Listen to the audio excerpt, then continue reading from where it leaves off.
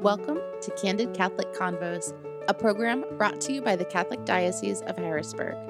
Our mission is to humanize the Church and help you to grow in your faith, love, and understanding. I'm your host, Rachel Trochet, a cradle Catholic who's only human and struggled with faith on more than one occasion. Each week, you'll hear engaging, down-to-earth interviews and actionable strategies you can implement into your life with ease to help you grow closer to God. If you're ready to open your heart and step fully into the person God created you to be, then you're in the right place. Let's get started. Hello, and thank you for joining me on another episode of Candid Catholic Convos.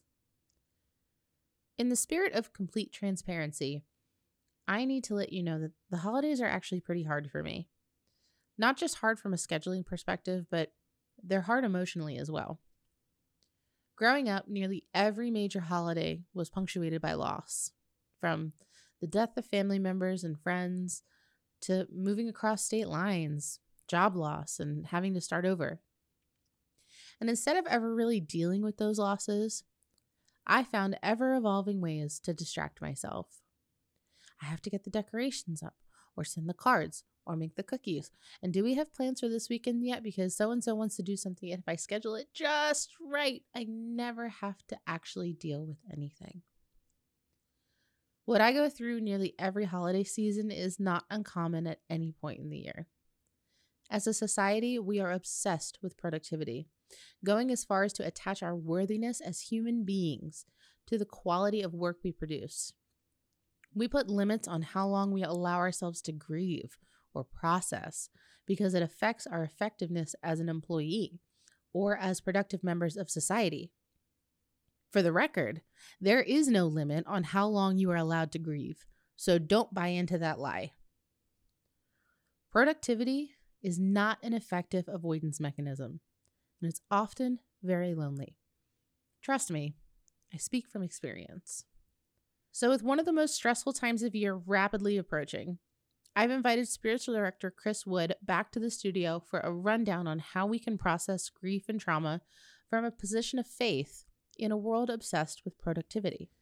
Chris, I'm so excited to have you back talking with us today about a not so pleasant topic, but it's always really good to be able to bounce ideas off of somebody else, especially somebody who's walked down the path of grief before. And we talked at length in our last podcast about what you've been through and how you've been able to navigate that. So I'm really glad that you're able to share some more knowledge with us today. Yeah, I'm happy to be here. I'm glad to be back. And, this topic is something I have experience with in my life, and it's close to my heart. So, yeah, I'm very happy to continue the conversation from off of what we talked about last time.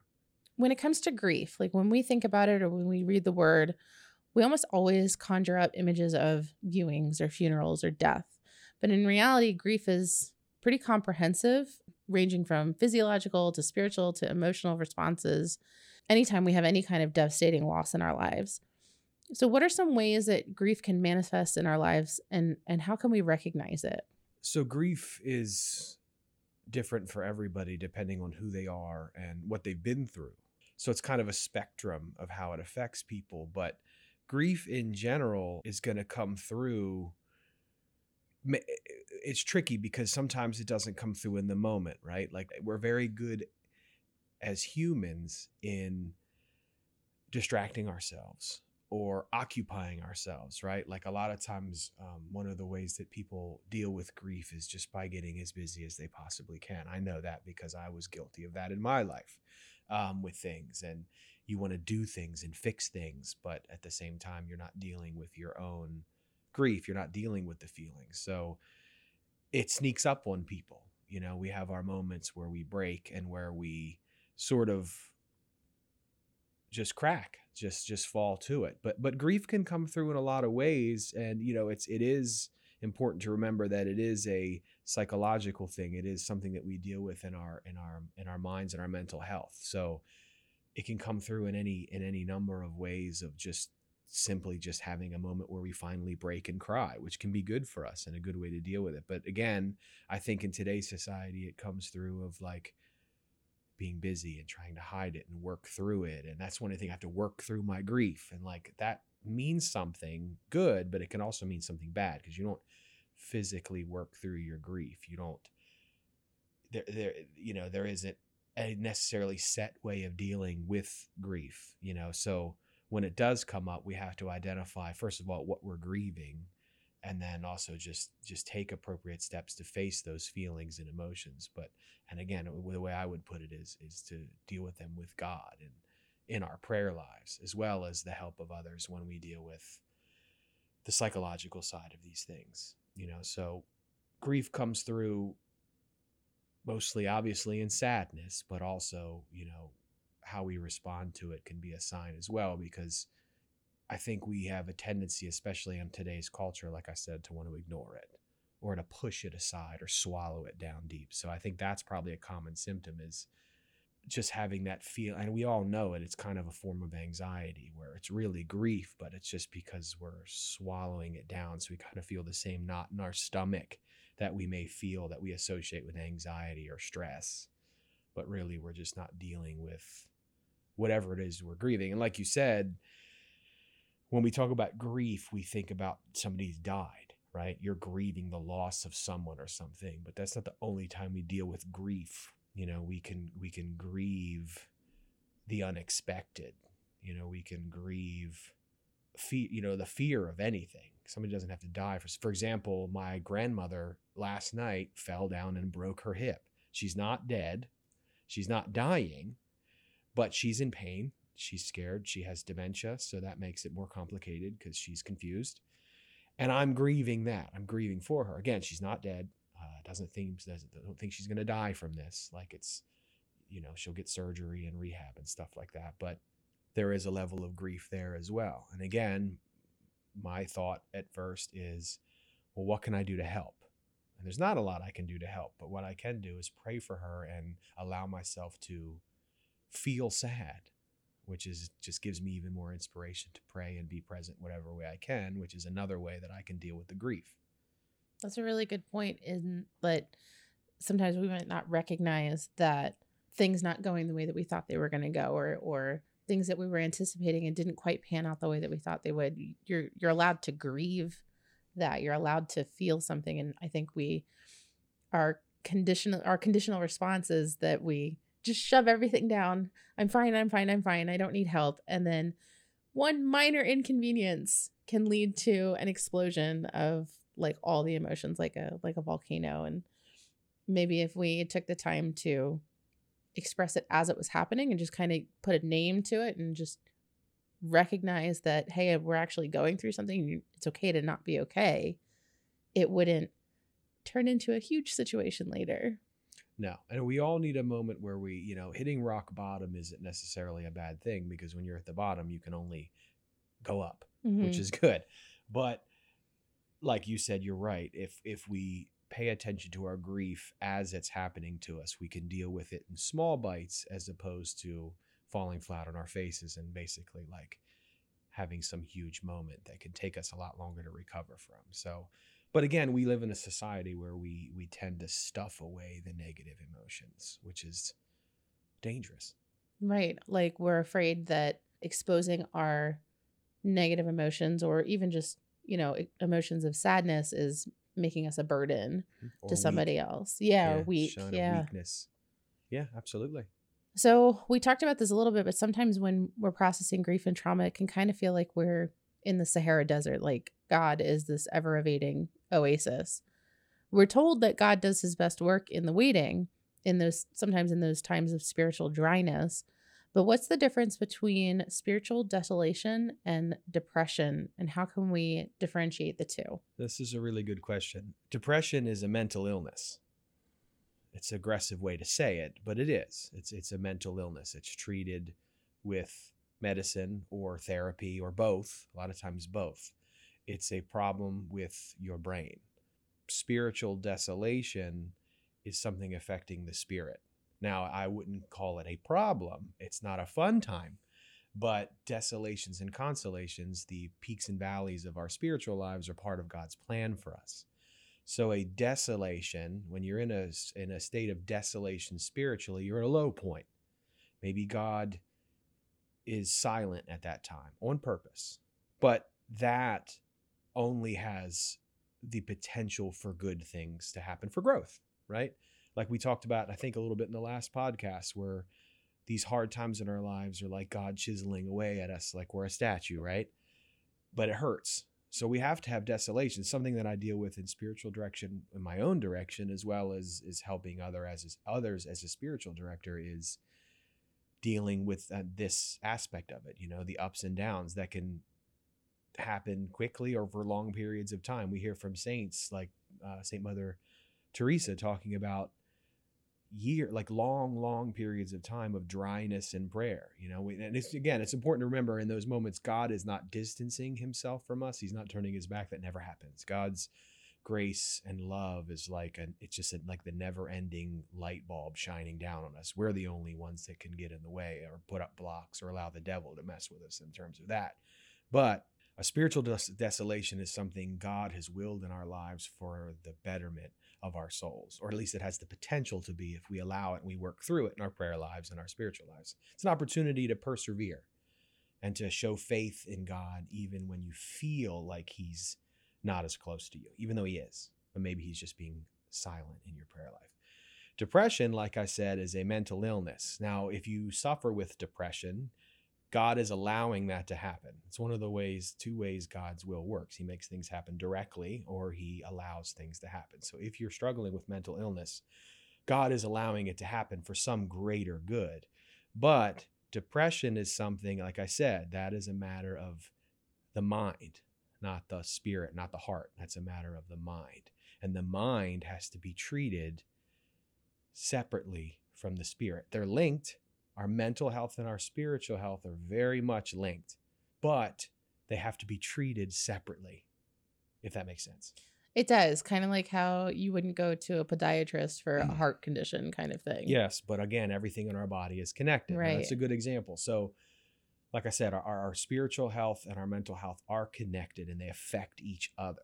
But if you have a mental illness, if you have a psychological wound, something that you're dealing with, whether it's not even something that can be treated with medicine, you're just dealing with trauma and it's affecting the way your mind works, which is very normal. You have to treat that with the proper remedies, medications coming from that side of the fence, if you will. Like, you have to see a therapist. You might need a psychiatrist. You may need medication. And people tend to forget that, or at least want to ignore that. There's people that want to pray away mental illnesses, and then God has healing for us, but we have to remember that we are the hands and feet of Jesus. So healing comes through people. It's not all just miracles where God snaps his finger and, grandma's cancer disappeared. Those moments, those kind of things that happen at like Lourdes and stuff, we hear stories of people going and having miraculous healings. Those are awesome and true, but way more healing happens because a person went to the doctor. And that doesn't mean God's not involved. That just means God is working through the talents and the gifts he gives his people. Like my wife, she had through COVID that cancer battle, right? She was not miraculously healed. We didn't go somewhere and, she didn't dip her body in holy water and all of a sudden, poof, it was gone. She had to go through chemo. She had to go through these medicines and treatments and surgery. And she is now healed. She just had another checkup like a couple years out. She's good. Thank God. But also thank the doctors that God created and gave the gift. So it's the same for our mental health. Like, a desolation spiritually is sad, and it can be depressing for us if we just focus on the negative. But it is not depression. It is not our mental health, and it shouldn't be treated the same. And if somebody is dealing with depression or thinks they are, you have to seek the right help for that, as well as your spiritual side. Because again, they affect each other.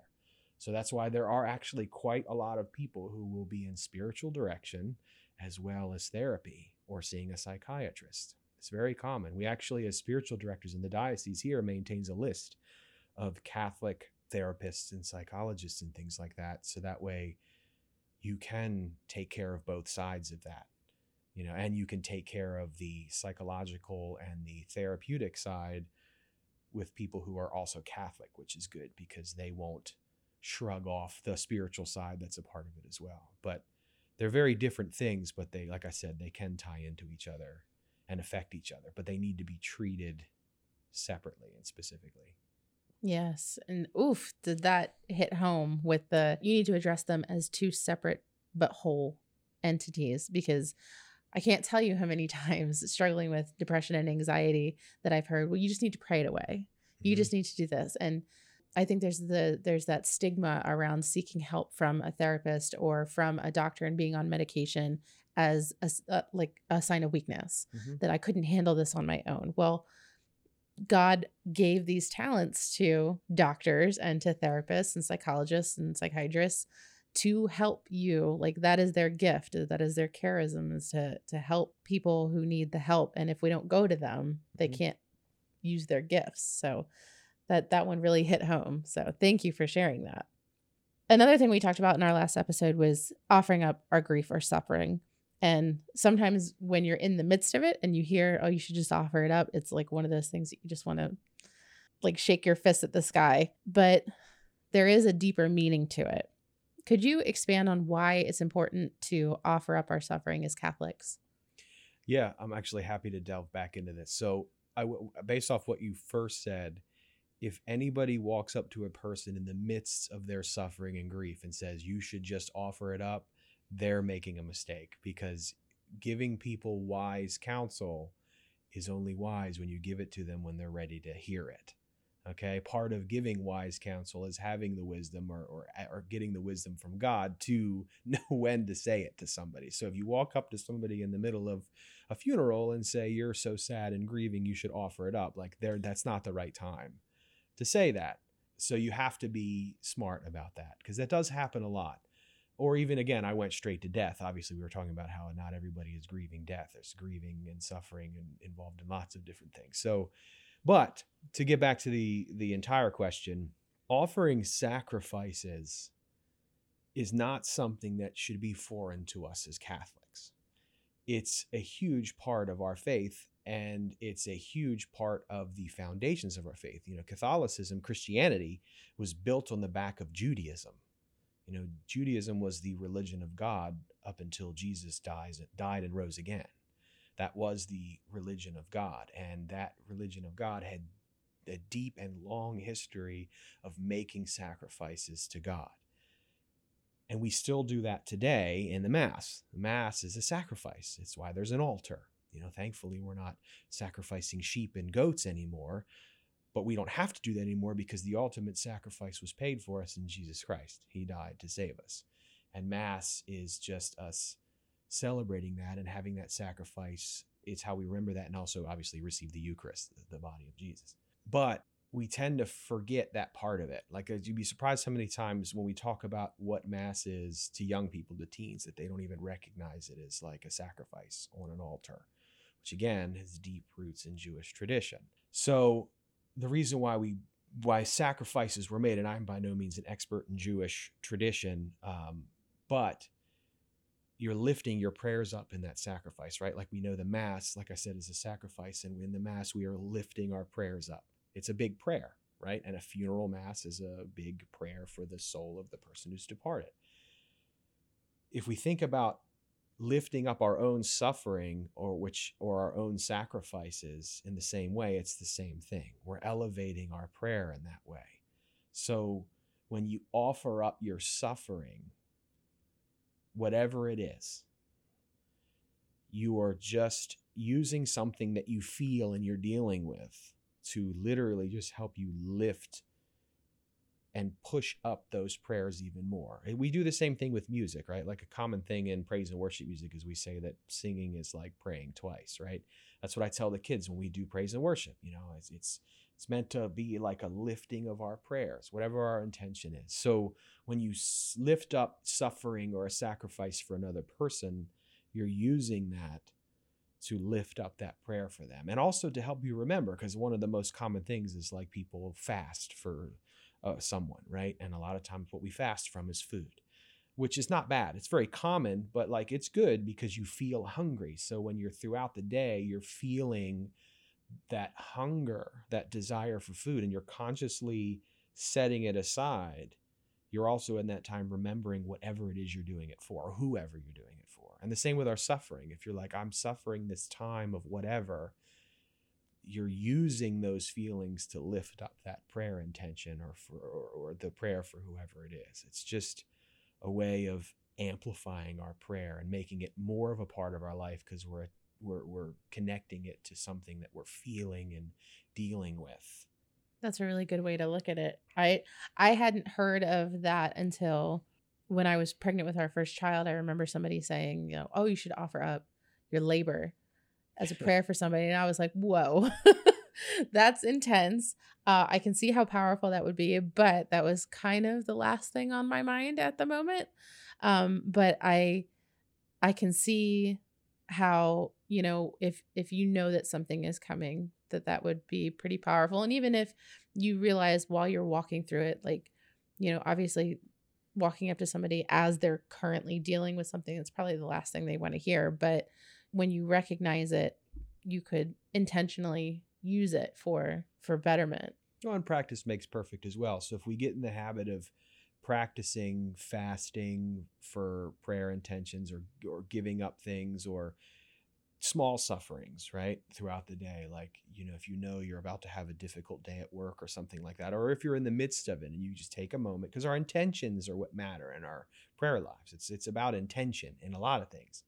So if your intention is you're recognizing this sacrifice or this suffering, even if it's just you're in traffic and you know you're going to sit there for 30 minutes dead on 83 just waiting, those are moments where we can say, this stinks, but I'm going to accept this suffering for a soul in purgatory or whatever, or you know, someone's health needs or whatever, something for your kids. That's when you do all that in small ways. Again, when you make prayer a regular part of your life, it makes it easier for you to get through the big hard things. So if we make sacrificial, you know, making these sacrifices and lifting them up to God or lifting them up for others in the small ways throughout our lives, then it's easier for us to focus on those in the big times, like when you're in the midst of labor pains. You know, again, that's you may think of that on your own in that moment, as opposed to somebody telling you in the middle of it, you wanting to throw them out the window. That was kind of the reaction that I had. But yes, I love the image of being stuck in traffic on 83. Like, that is such a tangible way to use small sufferings. Like, things you don't really think about. Like, you're going to be in 83, you're going to be stuck in traffic anyway. Why not use the time? That's such a great idea. I think within the last few decades, we've really kind of attached this sense of worthiness to our productivity when we think we're only as good as the work that we produce, and vice versa. Which can make times that we're struggling with grief or overwhelming emotion and consequently not performing at our best kind of send us into this downward spiral of, I'm just not good enough. So what should we do when we find ourselves in a situation like that? Well, it is a big problem in culture today, especially in this country. You know, I can't speak for any other countries because I don't live in them, but I know in the United States, we live in a very productive culture, you know, but that's because there's a distortion as to what we think of as success because we're focusing on worldly success, right?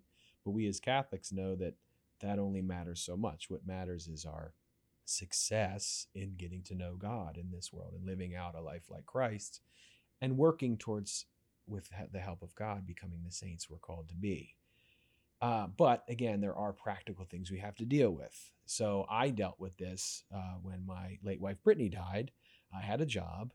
I was not in a financial position to take a sabbatical or anything like that.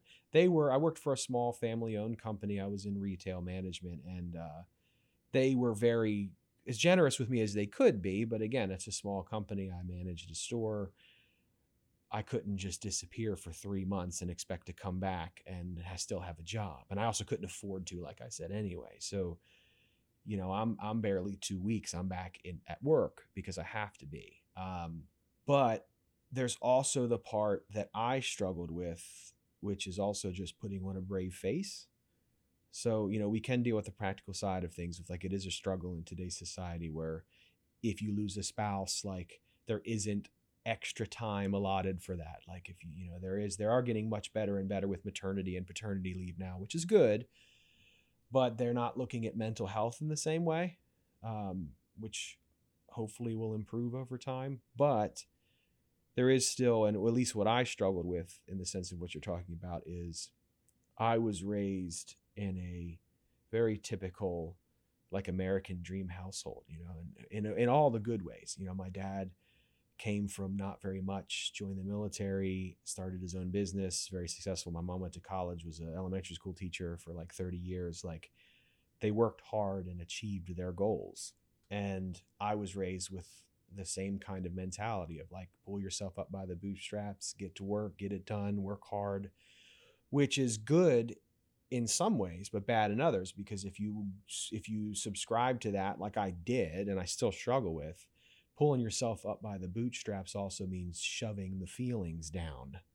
Because if you're sad, depressed, if whatever you're dealing with, you can't deal with those properly at the same time that you're striving to seem to be normal and successful and achieving things because of other people's impressions of you. So it's really sad but again, we can deal with it. So I think the answer is finding balance and being willing to sacrifice things that we need to for the sake of our mental and spiritual health in these moments. If I could go back in time, I would still have gone back to work because I had no choice. Like I had a mortgage, like a car pay, like I couldn't have not done that. But I could have allowed myself to let other people know that I was not good in my head. Again, like I said in the last podcast, I went to church very quickly afterwards. I was a Catholic at the time, but I was surrounded by God's love and I was surrounded by loving people, like I said, but I still wasn't quite right in the head. But everybody thought I was because I was walking around with a big smile on my face. The only person that ever saw me crack was my mom, very briefly. In the car, it was actually before Brittany died. She was in the hospital. It was like the day before. And she was driving me back. I don't remember all the details, but I like just cracked and I started crying. She's the only person that saw that. The only person that I can remember. Yeah, she's the only person that saw me lose it. And then I kind of sucked that up kind of quickly. Not because I had to. My mom is the stereotypical love bomb of a mom, which is the reason why I'm sure I ended up breaking in front of her in that way. But I could have done that more. I could have talked to more people at the time, and I could have opened up and just been honest. Again, I go to work, I have to do my job, I have to do those practical things. But at the same time, I think in hindsight, it would have been better in the long run if I dealt with the emotions and the grief, through that process better just by talking about it. Because I went to church and I was surrounded, like I said, surrounded by all this love and affection, which was good for me in a lot of ways and healing. But I know looking back that I was at the same time stuffing some stuff down for sure, because I had this idea in my head that like, you got to pull yourself up by the bootstraps to keep going. But again, that's not all bad. That's why I say you have to find balance. So my recommendation to people is you have to do what you practically have to do to survive in the midst of grief and trauma and things like that. But you also have to find opportunities to deal with it and be comfortable with the people you can to let them know and talk to them about how you're feeling and deal with grief practically. Like I said, grief, sadness, trauma, it affects us mentally and spiritually. We need to deal with those things separately in the appropriate ways. So if you're in spiritual direction and you're going through trauma and grief, or you're revisiting trauma and grief, deal with it in spiritual direction in the spiritual side.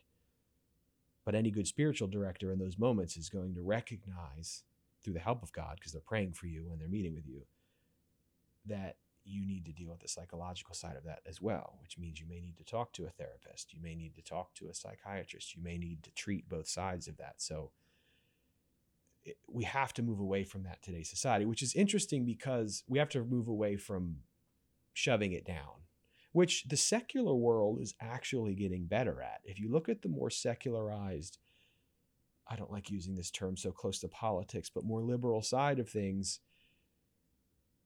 they're very open about this. They're very, you see all the ads for like BetterHelp and things like that app about where you can get therapy through this like apps, and like technology is stepping up, which is good. And that's one thing that's good that's coming from this side of things that's very open with everything is the secular world is making good steps in normalizing mental health.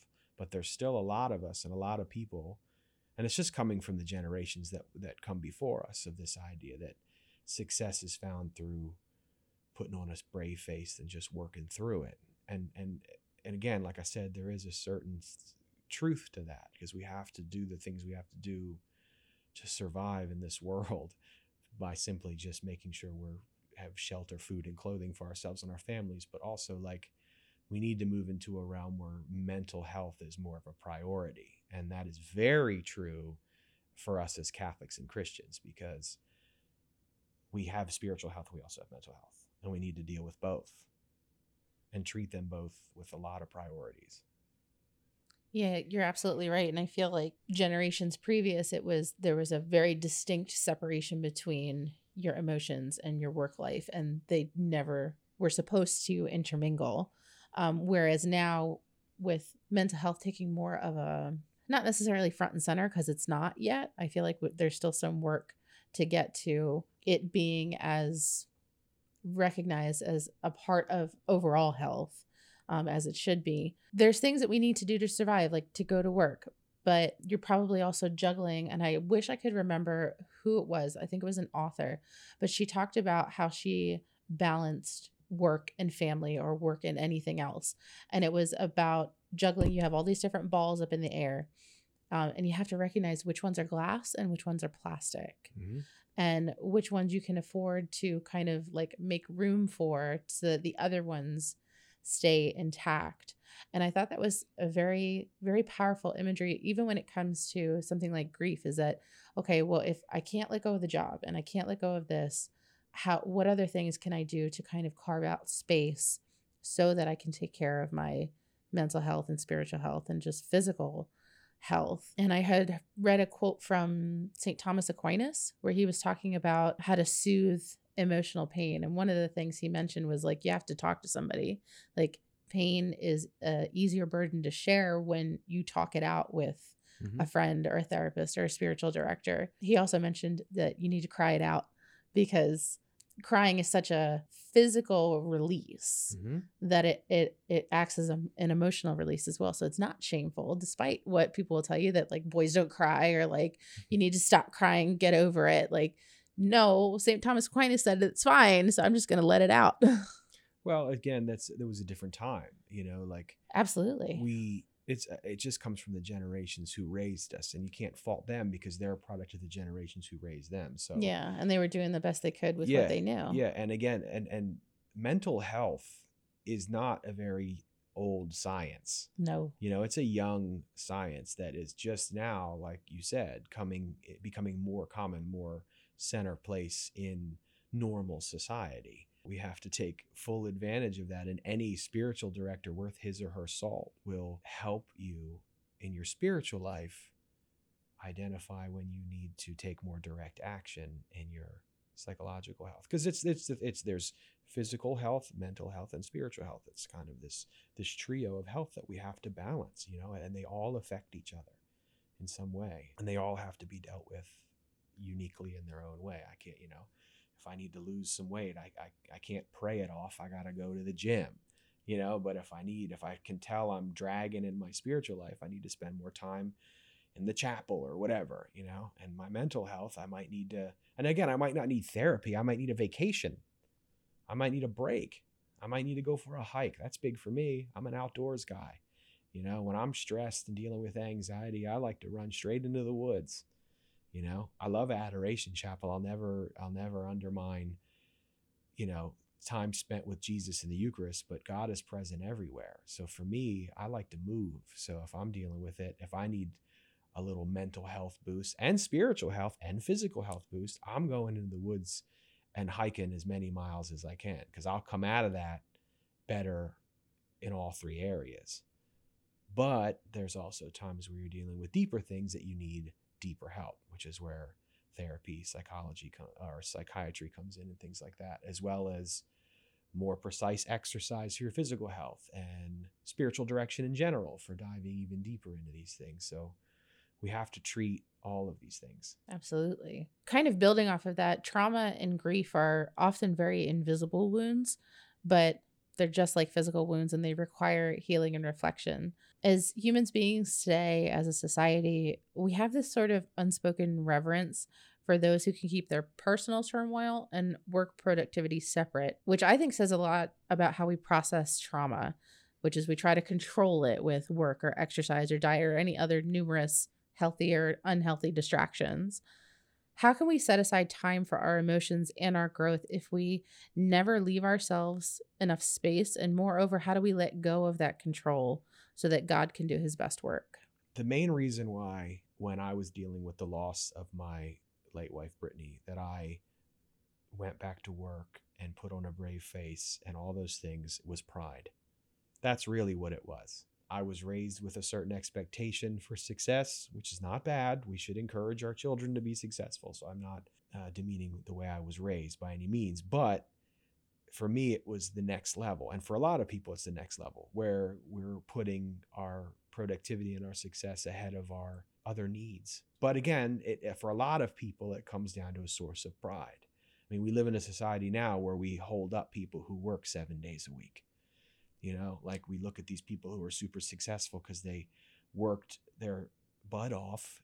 My dad was one of those people. I mean, when I was a kid and he first started his business, like he worked a ton. Now he still found time for us. Like I never felt neglected, thank God, but he worked a lot, and he achieved a certain amount of success. But I know now, like he reflects now that he's, he just turned 61. So he's approaching retirement and he's much more reflective these days.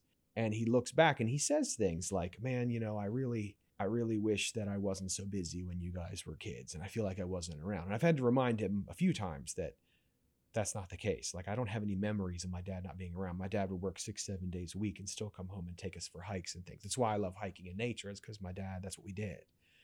Went swimming in a river somewhere or whatever. So, but again, he instilled that in me, which was a form of pride, right? So that's what I was getting to, was it's not always the case. There is the practicality of it, of that, like we have to move on and work and succeed and do things like that. But a lot of that stems from pride, which we know is the root of all sin and is bad. So pride sneaks in every way it can, even in us wanting to stand tall and say, we survived this, because we lift people like that up in our society, even the fiction that we create, right?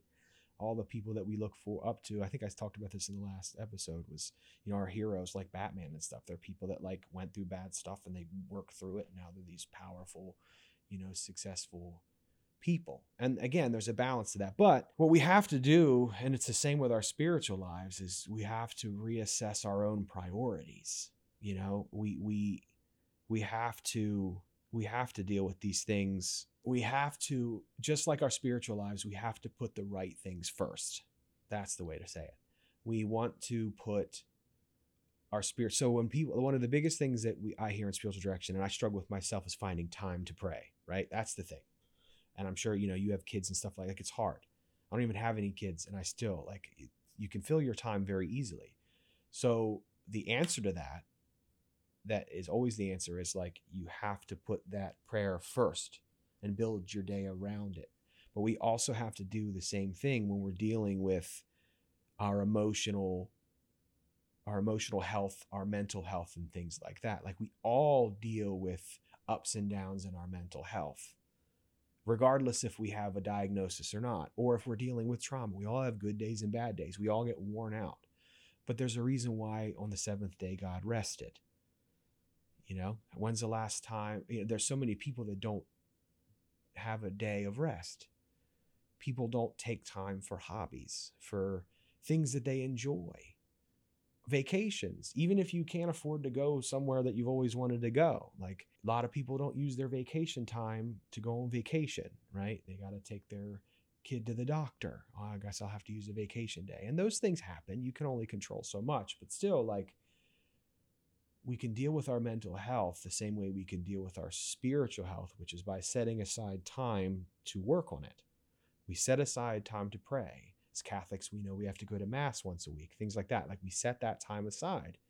In our spiritual life, in our day, whatever your daily prayer routine is, to do that right, you have to set aside some time. And that time may need to be flexible because things in life happen, but we have to set that aside. And I think with our emotional and mental health, it has to be the same thing. Whether that's just simply saying, a common one for married people is having date night, right?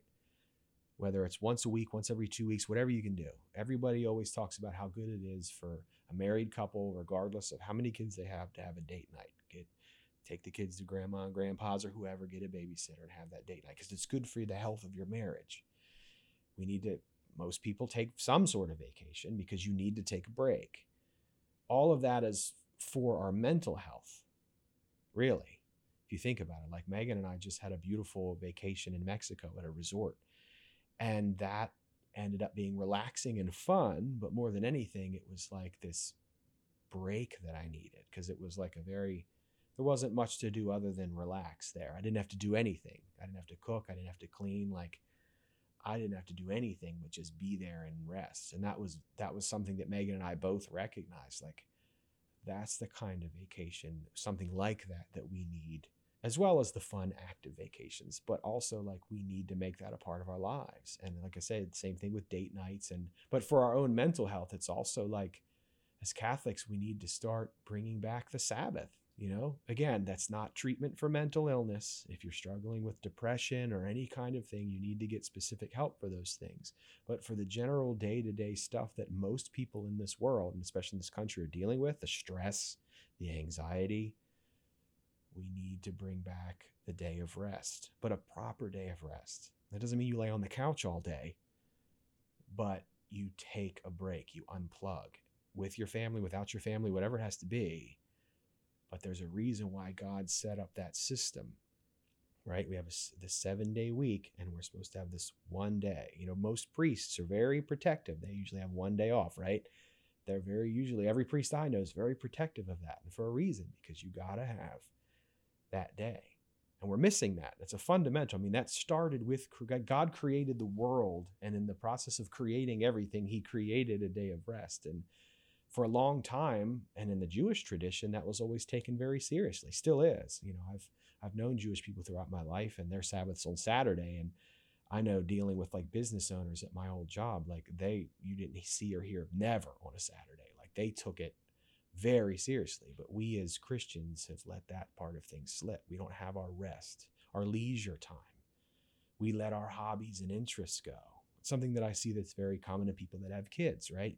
You become a mom and a dad, and that does take most of your priorities away. But a lot of moms and dads, they struggle with stress and anxiety because now they're not having their date nights. Now they're not painting or doing music or whatever it is that was their thing that brought them joy for themselves. They lose that. And then they lose some sense of the benefits of what goes along with that. But I think that's probably the best answer I can give is, in general, we need to bring back and give the respect deserved to that Sabbath, that day of rest, that time of rest, and just unplug and step away from the things that we're dealing with that are giving us the stress and the anxiety and the mental health issues as best as we possibly can. Absolutely. And I am very familiar with the loss of identity of like becoming a mom or becoming a wife or becoming, whatever you push to the side what it was that who you were before. And I remember telling my therapist that it felt like a death to self. And he was like, well, it doesn't have to be. Like you can carve out that time. You can find an instance throughout your day to kind of incorporate something back in, or like you were saying, intentionally make the time and protect it. Like if you wouldn't cancel the meeting at work, then you shouldn't cancel this. It's an appointment with yourself. Like if you wouldn't let your phone get down to 1% battery, you should be able to charge yourself back up as well. You need that time. So I think that's a very tactile way to think about it. It's a matter of priorities. Mm-hmm. But like you said, you have to actually do it. You can talk about it, but it's the same as everything else. Physical health, I said physical health, mental health, spiritual health. All three of them require us to actually do something, make a schedule, put it on the fridge. You know, a lot of people, you might, you know, with your kids have the thing on the fridge that says what you're doing every day of the week. You know, what's for dinner today? What's the activity? Well, family rosary can go on there. You know, Sunday. And that's the other thing you can do is incorporate these things with your family as well. You know, like I love to hike, but so does Megan. And you know, if we ever adopt or foster another kid, those kids are going to be in the woods sometimes too. So, right. You know, and you can share those things together. But the point is, and like my dad was a great example of that. Like I said, my dad would work 6-7 days a week, but all my memories of in my childhood were of him taking us to Gunpowder Falls to hike, and like he knew where like cool swimming holes were in the river where we could jump in, even though I don't think we were supposed to, but we still did. You know, like I have those memories because that was my dad's priority, was to be successful, to provide for his family, but he also prioritized us spending time together. You know, we still went on vacations. You went to Ocean City, Maryland, like 2 weeks a year, my whole childhood, you know, and that's what I remember. It's like, that was important.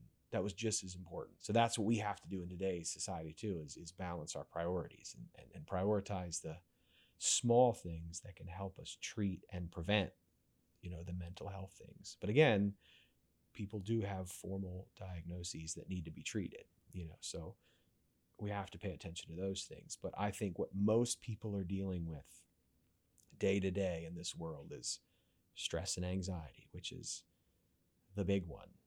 You know, I read a statistic because I do youth ministry, where something along the lines of the average teenager is dealing with more stress and anxiety than a patient in a mental hospital in the 1950s.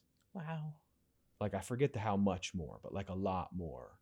That's why at Fan the Fire, my theme was no God, no peace. Like, if you want to have peace in your life, you need to know God. And that's what's the theme. And I brought that up at the beginning. I said, all of you guys, and I've done it with my own group, where I'm like, raise your hand if you've ever felt anxiety to the point where you thought you're going to throw up. Every teenager raises their hand. I didn't feel that. I don't remember feeling that when I was a kid, you know, so, and I was a kid not that long ago, you know, but today's society, it's just getting worse. And it's because now, like, even these young people, they're so busy, they don't have time. You know, we talk about prayer with young people, and I don't have time. They don't have a day off. Like, most teenagers do not have a day off, and it's just going to create another generation of grown-ups that never take a day off. People just grinding their teeth and white knuckling it through all of their life. And they may be happy sometimes, but it's just not the way we're meant to live. And we see that, like I said, you know, when God created everything, he instituted the fact that we need to take a break. But we so much in today's society do not do that. And I'm guilty of that as well. I'm not sitting here as like, I mastered that. I'm not always, but it is something that myself and everyone else, we just need to pay attention to and prioritize. Right. I think we've glamorized like hustle culture and making sure that we reach it by a certain time, and that everything just kind of gets lost and muddled. And I can always tell when my anxiety is really bad, because I always feel like I have to be doing something. Like, no, it is productive to actually stop and rest. So I have to remind myself of that a lot too. Well, it's another form of idolatry. You know, again, it always roots back to sin. So that's, you know, we hold up success or our own successes, which is another thing that can replace God in our lives, you know, and also other people's opinion of our success, which is even worse, because we live in such a world where our whole lives are on display now with social media. So, like, you know, you don't usually see you don't see people's mental health issues too often on their Facebook profiles, right. You know? So you're just seeing all the fun and good times. And again, super guilty of that myself. Yeah. But the reality is, you know, we have to take a break. Absolutely. So how can grief lead us to greater compassion and empathy for the suffering of others? How can we be present for someone in our lives currently traversing through a stage of grief? Everything that God allows to happen in our lives is for some greater good. It's always hard. Not always. It can be very hard to figure out what that is. And we also sometimes have to have the humility to admit that we may never know. But the one answer that is usually universal is that the grief and the difficulties, the suffering that we go through, at the very least, can help us with exactly what you said, empathize with others. My wife went through cancer. She now can relate to people who have gone through cancer. My first wife, Brittany, died. So I, therefore, relate very well to people who have lost a spouse. And it's not even just the bad stuff. It's everything. It's everything we go through in our lives helps us relate to others in some way. So, and that's very much true for this. So that's one of the fruits of the suffering. People say, well, why does God let us suffer? It's because everybody at some point in their lives is going to deal with grief and loss in some way.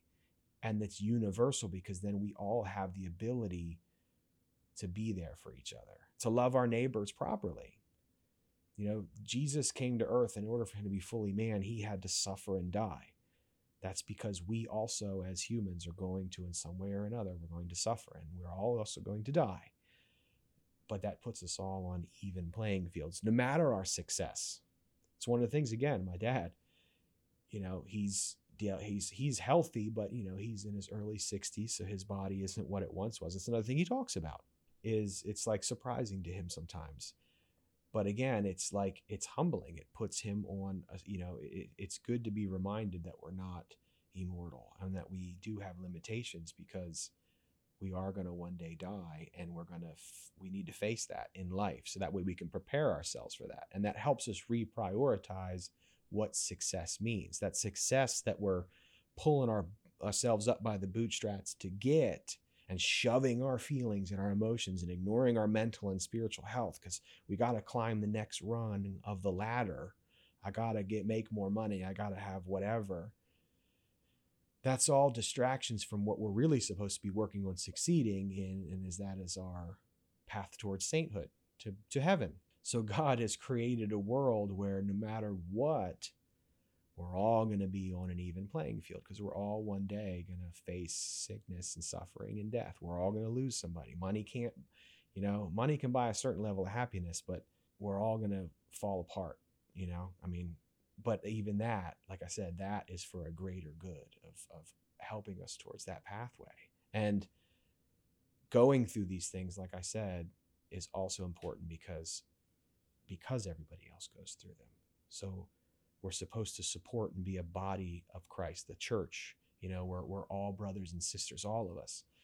And since we all essentially will at some point go through the same things, we can be there to love each other even more.